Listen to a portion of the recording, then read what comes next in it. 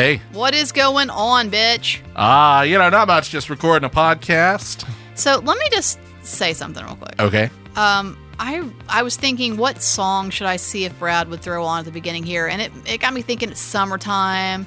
There's lots of good summer songs, but it also got me thinking how there's a handful of songs that I really dislike when people play outside of summer. It's like when you hear Manic Monday and it's not a Monday. I don't like it. I don't like it at all. And I think people misunderstand a couple songs. First of all, we've talked about Boys of Summer before, so I don't have to go down that road, but that is not a summer song. And you will hear sometimes people say that's a summer song, but it's really reflecting on past summers. So to me, it's a winter song. Whoa. Or a fall song. But definitely Richard Marx' Endless Summer Nights. Which, what I would love hear Brad instead is, it don't mean nothing, that song. You got it. Yeah.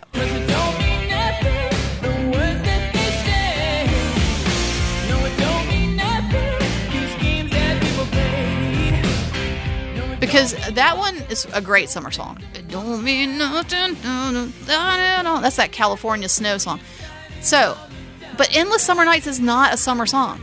It is only to be played in the late fall or winter. Why? You need to listen to it.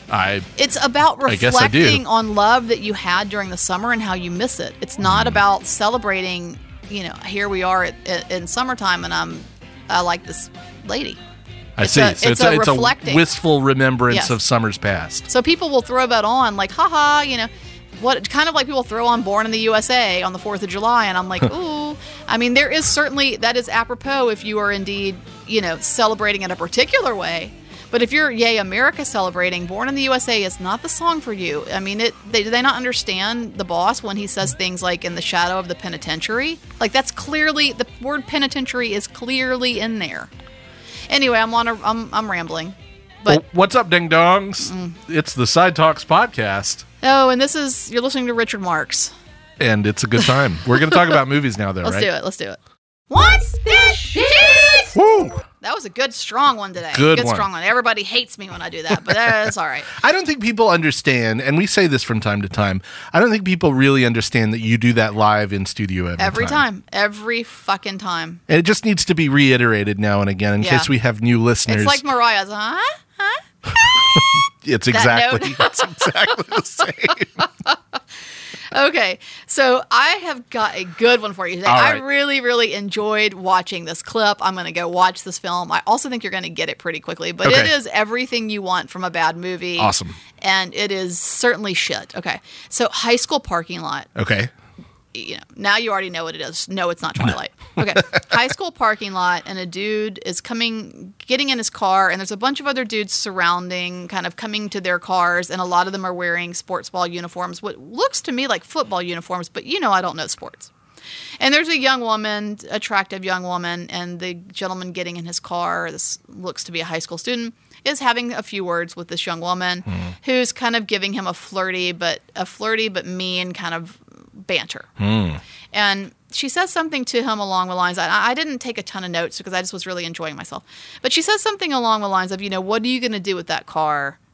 Deliver pizzas. So it's a little snarky, right? And he's kind of being a little playful back, and he says to her, there's so many good lines in this, but he says to her, it's not the ride, it's the rider. Uh-oh. Yeah. Do you know what this is yet? I don't. Okay. And so what a good / terrible line. So then, of course, as you have probably guessed, boyfriend of attractive young woman approaches. Oh. And is like, what's going on over fucking here? That kind of thing, as these meatheads do. And he is wearing a sports ball uniform. Again, I thought it was football. Maybe I'm wrong based on what's about to happen. Okay. And so there's a bit of a kerfuffle between the two. Right. And the boyfriend meathead says to the other young man something about, oh, my grandfather's Chevrolet or something like that could go faster than your car. Yeah, my grandfather's Buick. I'm sorry, I made note. My grandfather's Buick could smoke that car. Yeah, and the guy, he doesn't know it's not about the ride; it's about the rider. Uh-huh.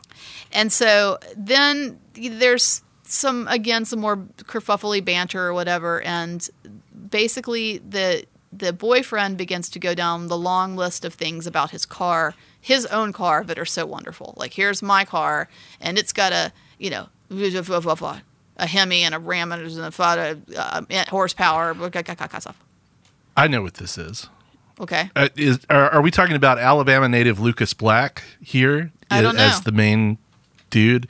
Is this Fast and Furious Tokyo Drift? It's absolutely Fast and Furious Tokyo Hell Drift. yeah, it You is. got Hell it. yeah, it You is. got it. You got it. It took me a little longer than it should have, Yeah, but really, it did. this is the opening of the movie. I didn't realize it's that. It's nuts. Because They do that race. Well, I didn't see the race, but what I did see was him, the young man with not the boyfriend, right? Not the boyfriend drives off and gets a baseball through the back of the car because he's provoked this other man by saying to him, "Oh, wow, so you can recap the manual," and gets in his car and drives off, and that's when the baseball gets thrown. So the bully, I believe, is Home Improvement star Zachary Ty Bryan. That makes sense. Yes, that's where I recognize he's a grown-up little boy. Yeah. So anyway, that gets set, and then this is where it gets incredibly disgusting and sexist, because when he locks the car up from this baseball hit, right, and jumps out, and there's more kerfuffle, and then he says to him, why don't y'all settle this by racing instead of fisticuffing? And he says to the dude, I'll only race for pink slips, which is also another great line. And I plan to use that at some point. That is throughout the entire Fast and Furious franchise, by the way. I'll only race for It's a staple. Then the young woman pipes up, why don't you race for me? Oh, I know. Oh, my God. I know. I was like, oh, gross. Yeah. Gross. Who wrote this? And it's probably 14 boys, I'm sure. 14 boys stacked in a trench coat. Totally. 100%. I love this movie. It's really crazy and wild, and the racing sequences are insane, and it's filled with lines like you've described. It was kind of a nonstop script. I mean, it just was line after line after line of bullshit. And then, eventually they get to Tokyo and start drifting. And I believe the Yakuza gets involved because, of course it does. Of course. It's been a little while since I've seen this one. It's kind of the outcast in the Fast and Furious franchise because it doesn't really intersect with the main saga very much, other than it introduces the character of Han, who is a big character in the series. Gotcha. And Vin Diesel as Dominic Toretto shows up at the very end in a cameo. Now, Lucas Black and his geeky friends he makes when he gets to Tokyo pop up in small roles in like The Fate of the Furious and the recent F9. Yeah, where they go to space. Where they go to space. And Lucas Black's character actually is one of the engineers who creates that space car. Okay. So Gotcha. In the interim, this young man goes from a delinquent street racer to a rocket scientist, a literal rocket scientist. Well, it's amazing. He did go from small town Alabama to isn't he the young man in Sling Blade? He is Sling Blade to Fast and the Furious, so similar trajectory. Yeah. Anyway, you got it, Corey. It was about time. Let's be real. You've been a little off your game, and here you are, Tokyo drifting back. It was bound to happen. There you are. I live my life a quarter mile at a time, so. Brad is vomiting in the booth. Brad, I only race for pink slips. Reflections. So here we are. Yeah, we are, I think, going to reflect on a topic we talked about briefly a few episodes ago, which is the current state of theatrical exhibition, which has, according to some, rebounded, fairly significantly since, but it's closer to full health than it has been since pre-pandemic, I think. And so, we did talk about it a little bit, I think mostly during an outro and 3 or 4 episodes ago. And so we don't have to spend a ton of time reflecting on this, but I did want to just kind of bring it up and acknowledge as Top Gun Maverick continues to be up there at a top earning spot at the box office, approaching $600 million, and that is only in U.S. box office. Right. So worldwide, I keep seeing 1 billion come up, 1 billion plus come up a good bit, and so I thought we would talk just briefly, especially considering that, as I mentioned, and I will keep my temper to a minimal here, but I went to the theaters this past weekend, to the AMC, to the big box place to go see Elvis, and while I was there, the woman who scanned my I do have an AMC membership thing, as she scanned my membership and looked at my ID, that she said, "Oh, I'm sitting down in his chair because I have really been through it today." She just complained. She didn't recognize me as a fellow movie theater employee, so to speak. She just was looking for somebody to complain. Yeah. And so she said that she was having her ass handed to her, basically. And I said, well, what is it? Is it Elvis? Is it Maverick? Is it Minions? And she said, well, it's really all three. Yeah. And so all three of these films are bringing people back to the theater. And the lines were long, and they were out of ice in the soda machines, and the bathrooms were trashed.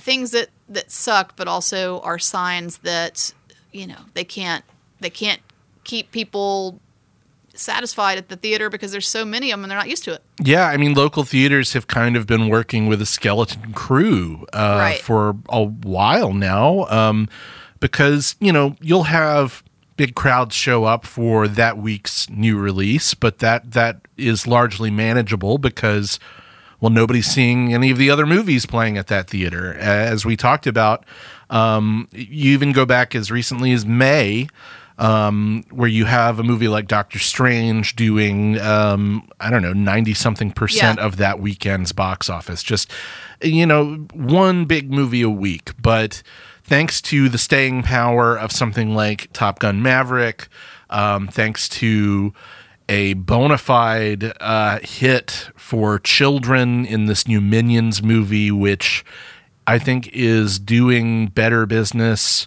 now that young children are largely returning back to cinemas. Was this number one this weekend? It was number one, and it was the biggest 4th of July weekend opening ever, which is it's not usually a big theatrical going weekend, right? Because people go on vacation. They're at the lake or the beach or what have you, and people were definitely at the theater. People came out for Minions. It did big business, and then it's the biggest animated opening since before COVID. Yeah. And then Elvis, as you mentioned, weirdly a hit. Surprising, and I am shocked by this, in the sense that obviously Elvis's, I would say his sort of fan base is not of the younger That's era. the thing, though. The audience that I saw it with, I was by far the youngest person in the crowd. Top Gun is capturing moviegoers who don't come to the movies very often. Yep. Elvis seems to, on a lower level, be doing that too, by mostly appealing to older demographics who don't really go to the movies, especially not in the summer times, all that often. Well, what's interesting is the room I was in, there were a lot of younger folks. Yeah. I'm not even sure what the hell's happening, because I can't imagine it's appealing to anybody who's high school, college age, or even sort of maybe, early professional. But as of the end of this past weekend, it's at like $75 million domestically. That's wild. It'll gross 100, which is wild for not only a very, as we've established on this podcast, divisive movie that's very stylized, that's not going to even appeal to all of the Elvis heads who go see it, needless to say. But it's also 2 hours and 40 minutes. Yes, and Baz Luhrmann isn't a director that drags people to the theater. He's not a Tarantino. But Australia aside, which is kind of his one fiasco, you look at Baz's movies, they're all fairly sizable hits. Like Moulin Rouge did big business in 2001. The Great Gatsby did good business. I mean, you've got the Leonardo DiCaprio factor there, I guess, but I mean, Elvis doesn't have star power that those movies could lean on, really. Think so. And yet it's still doing comparable business. I don't think ultimately it's going to be as big domestically as The Great Gatsby was, but Warner Brothers is not unhappy with that number. I mean, it's going to gross more than $100 million, which is, for a non-franchise, non-superhero, non-action movie, kind of rare these days. Very rare. And it's interesting because I will say, while I can be a little frustrated in this scenario, because we've been playing, as we talked about before the podcast, some really incredible titles. Flux Gourmet. Yeah. We're about to start Hit the Road. By the time you hear this, it may even be off screen. A very acclaimed Iranian movie, Hit the Road. We don't expect to sell many tickets to that, and we certainly haven't been selling many tickets to a lot of things that we're screening. And Beba, is that it? Or Biba? the documentary. We're just not selling many tickets to these things, and so I'm frustrated that what is drawing people back to the movies are these big, huge, big blockbustery things. No surprise, but always frustrating because we'd like to see we'd like to see all theaters rise, right?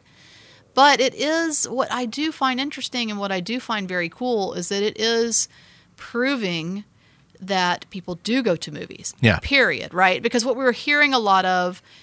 I mean, obviously this has been a whisper for decades, but certainly during the pandemic, there were a lot of people, even in our industry, even people who were running movie theaters saying things like, well, people just don't go to the movies anymore. It's not going to happen. People are going to watch stuff at home. You might as well try to get into the streaming game or figure it out or do virtual festivals because people aren't going to go to the movies. Right.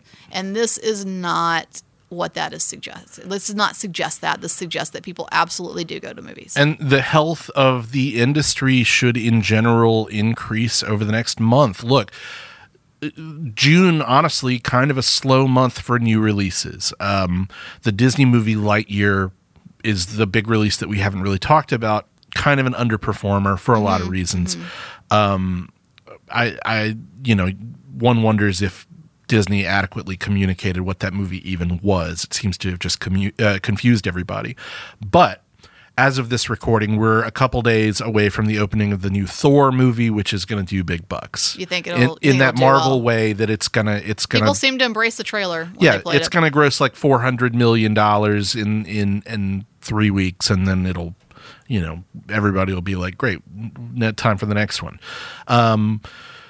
We've got Jordan Peele's movie Nope coming soon, which I think is going to do well. I mean, because he's a brand onto himself already. We've got a Brad Pitt action movie, Bullet Train, they've been showing the trailer for like 6 months already. Yeah. It looks kind of fun and actiony and stupid. And Brad Pitty. So we'll see how all of those movies do, but it looks like those are headed towards being pretty big successes, along with smaller titles. There's this literary adaptation called Where the Crawdads Sing, something like that. Taylor Swift did an original song based on a book that everybody's mom read. Everybody read that damn book, right? Yeah, so who knows how that'll do. For me, the health of the industry is determined by how those titles do. Okay. Well, I think that's probably fair. This is a tough one because is it just this handful of titles, or is this going to continue? Right? Is this where are we going to land here? Do people just come back to the movies once a year, or do they come back to the movies? Period. I mean, the success of something like Elvis, which the trailer for which played before Top Gun, which everybody's seen. Okay, that's a good. The success of something like Elvis suggests that it might not be a complete fluke. But I've said that before. Look, as far as I'm concerned, we're in completely new territory, and I've said this to you on Slack and on this podcast and off mic. Just the fact that Top Gun is doing the numbers that it's doing is something I never could have anticipated or predicted. Or we would have. Honestly, I would have programmed it. I would, if I had known, I would have programmed it, because certainly maybe you don't come to a small indie theater to see it the first time, but maybe you see it the second, as we've talked about. Right. And it's just, I guess it's really hard to predict, but it is important to point out, and this is something that I think may have maybe mentioned the last time we had this discussion, but also something we've talked about off mic, which is that Top Gun Maverick is not available on VOD. Right. Elvis, I'm assuming, not available on VOD. Mm-mm. And so what do you think? Do you think that distributors are going to kind of look at that and go, we can make money. We can always make money on VOD. It is going to be there for us. There's always going to be a lot of people who aren't going to get off their asses. That money will come. But maybe, just maybe, we should have a significant run in a movie theater without the VOD accompanying it. Yeah. I mean, those windows between digital release and initial theatrical release are so important for the theatrical industry, and those windows have gotten narrower and narrower.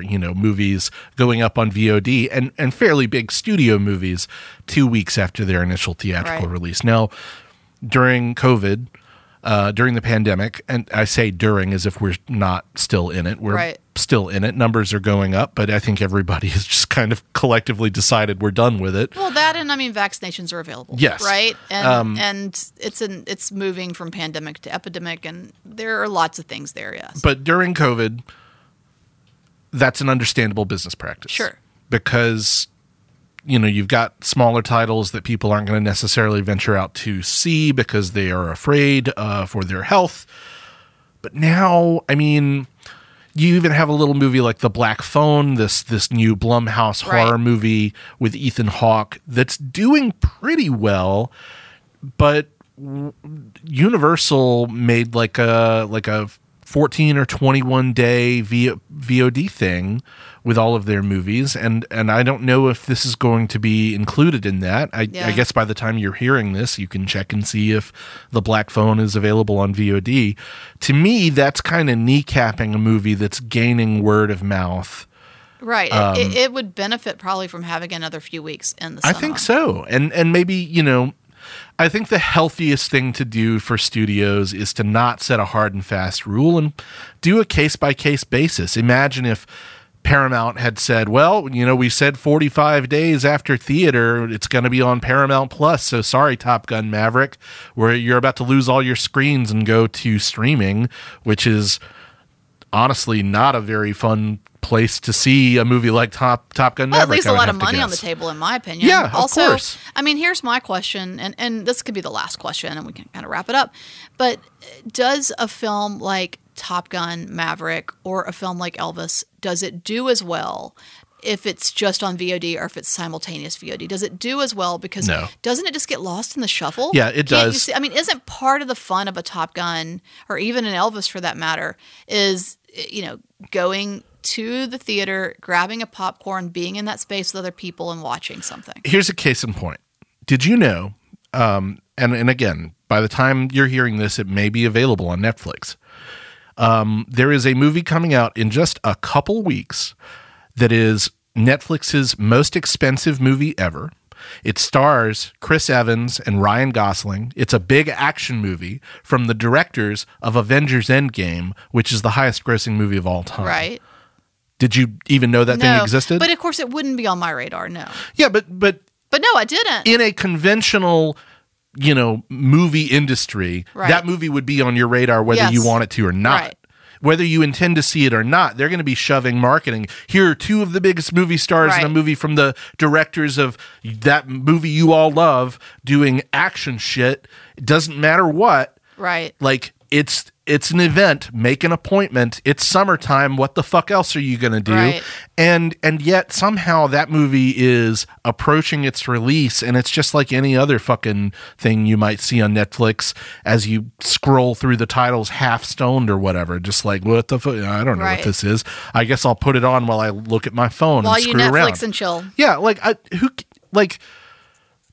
that movie is called The Gray Man, by the way. Yeah, and I don't know this. Whether or I don't not, know her. I don't know Sure. her. I mean, but whether or not it's going to be worth a damn is kind of irrelevant, because if you're sinking $200+ million into a movie like that, you'd hope to have a little hype around it 2 weeks before its release. Right. I mean, or maybe, I don't know, maybe Netflix is just like, hey man, like, we got everybody's money for Stranger Things, and this movie is just something to sweeten the pot and keep people from not canceling that membership. I don't know. Like, that doesn't seem to me to be a sustainable business model for filmmaking, for the film industry, for Netflix, for anybody. Wouldn't think so. I mean, it would be kind of cool if Netflix and, you know, any number of other streaming services, Hulu, I don't call too many names here, but it would be cool if they could just stick to episodic and let the movies release into theaters. Yeah, I mean, you know, they're killing it with episodic. Exactly. Lord knows. Just sit there with your episodic and let us have the movies. We watched the last few episodes of Stranger Things, which... You like it? Oh, yeah, I liked it very much. Love Stranger Things, but, you know, one thing about those last few episodes of season 4... The finale itself is 2.5 hours long. Oh my God. And that's the freedom. I mean, call it freedom or indulgence or whatever. That's what the streaming model allows these creators to, you know, indulge themselves in. And, you know, your mileage may vary if you were ever to watch it, and the listeners' mileage may vary, but I found it, fairly satisfying. I guess they, cut out the middleman by saying, like, look, we know you're going to sit here for 5 hours anyway, so here's just one long-ass episode. You're going to binge it anyway. Yeah. It would be a beautiful world if we could just, I'll tell you what, us movie theaters, we'll take the movies. Hey, streaming services, you guys take all the episodic, and let's just move into a more beautiful future. Harmonious. Yeah. Yeah. Anyway, we can dream, happen. right? But that's reflections for now.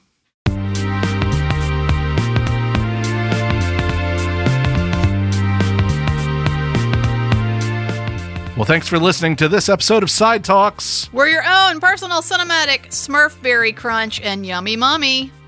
Okay. Now you're speaking my language. Yeah. Did you ever have either of these? I didn't. Well, I might have had Smurfberry Crunch. I don't think I've had either. But I've never had Yummy Mummy. Here's the facts. You ready? Yeah. Smurfberry Crunch 1983 to... No, so I wouldn't have. To RIP 1988. Yeah, so no, I wouldn't have ever had that. Red and blue corn puffs and a berry flavor, whatever that means. Berry. And then Yummy Mummy 1987 to 93. Fruit-flavored cereal with vanilla marshmallows. I think my mother rightfully decided that should not be allowed in our home. So are you going Smurfberry Crunch or are you going Yummy Mummy? I guess I'll go Smurfberry Crunch. Yummy Mummy's cooler anyway. Yeah. I think it's a cooler name. Thanks to Boutwell Studios and thanks to Revelator Coffee. Delicious coffee, downtown Birmingham. And thanks to them, as always, for sponsoring us. Yeah. Sidewalkfest.com or at Sidewalk Film on social media is where you can find us online. You're going to want to get those passes for the 24th Annual Sidewalk Film Festival. We are releasing titles slowly but surely online. We've released 9 as of the recording of this podcast, and I have to say, I haven't seen all 9 of them. You've seen all of them. Yeah. You've gotten access to some titles that I haven't seen yet. They're good. But what I have seen, I sent this out on Slack earlier. 2022 Sidewalk is the year of all bangers in this lineup.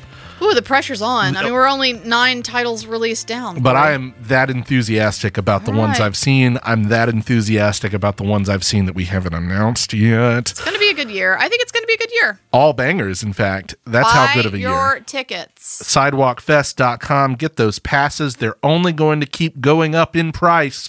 So as you dither, as you wring your hands like, well, I know we're probably going to go, but I don't know if I want to buy my passes yet. It's just going to get more expensive. While you're watching this 17 hours of Stranger Things that you're going to binge, go ahead and get on your phone and order those tickets. Just get them now. They're not going to get cheaper, and you're going to have a good time. Bye-bye. Boutwell Studios Podcast Division. Your words, our expertise.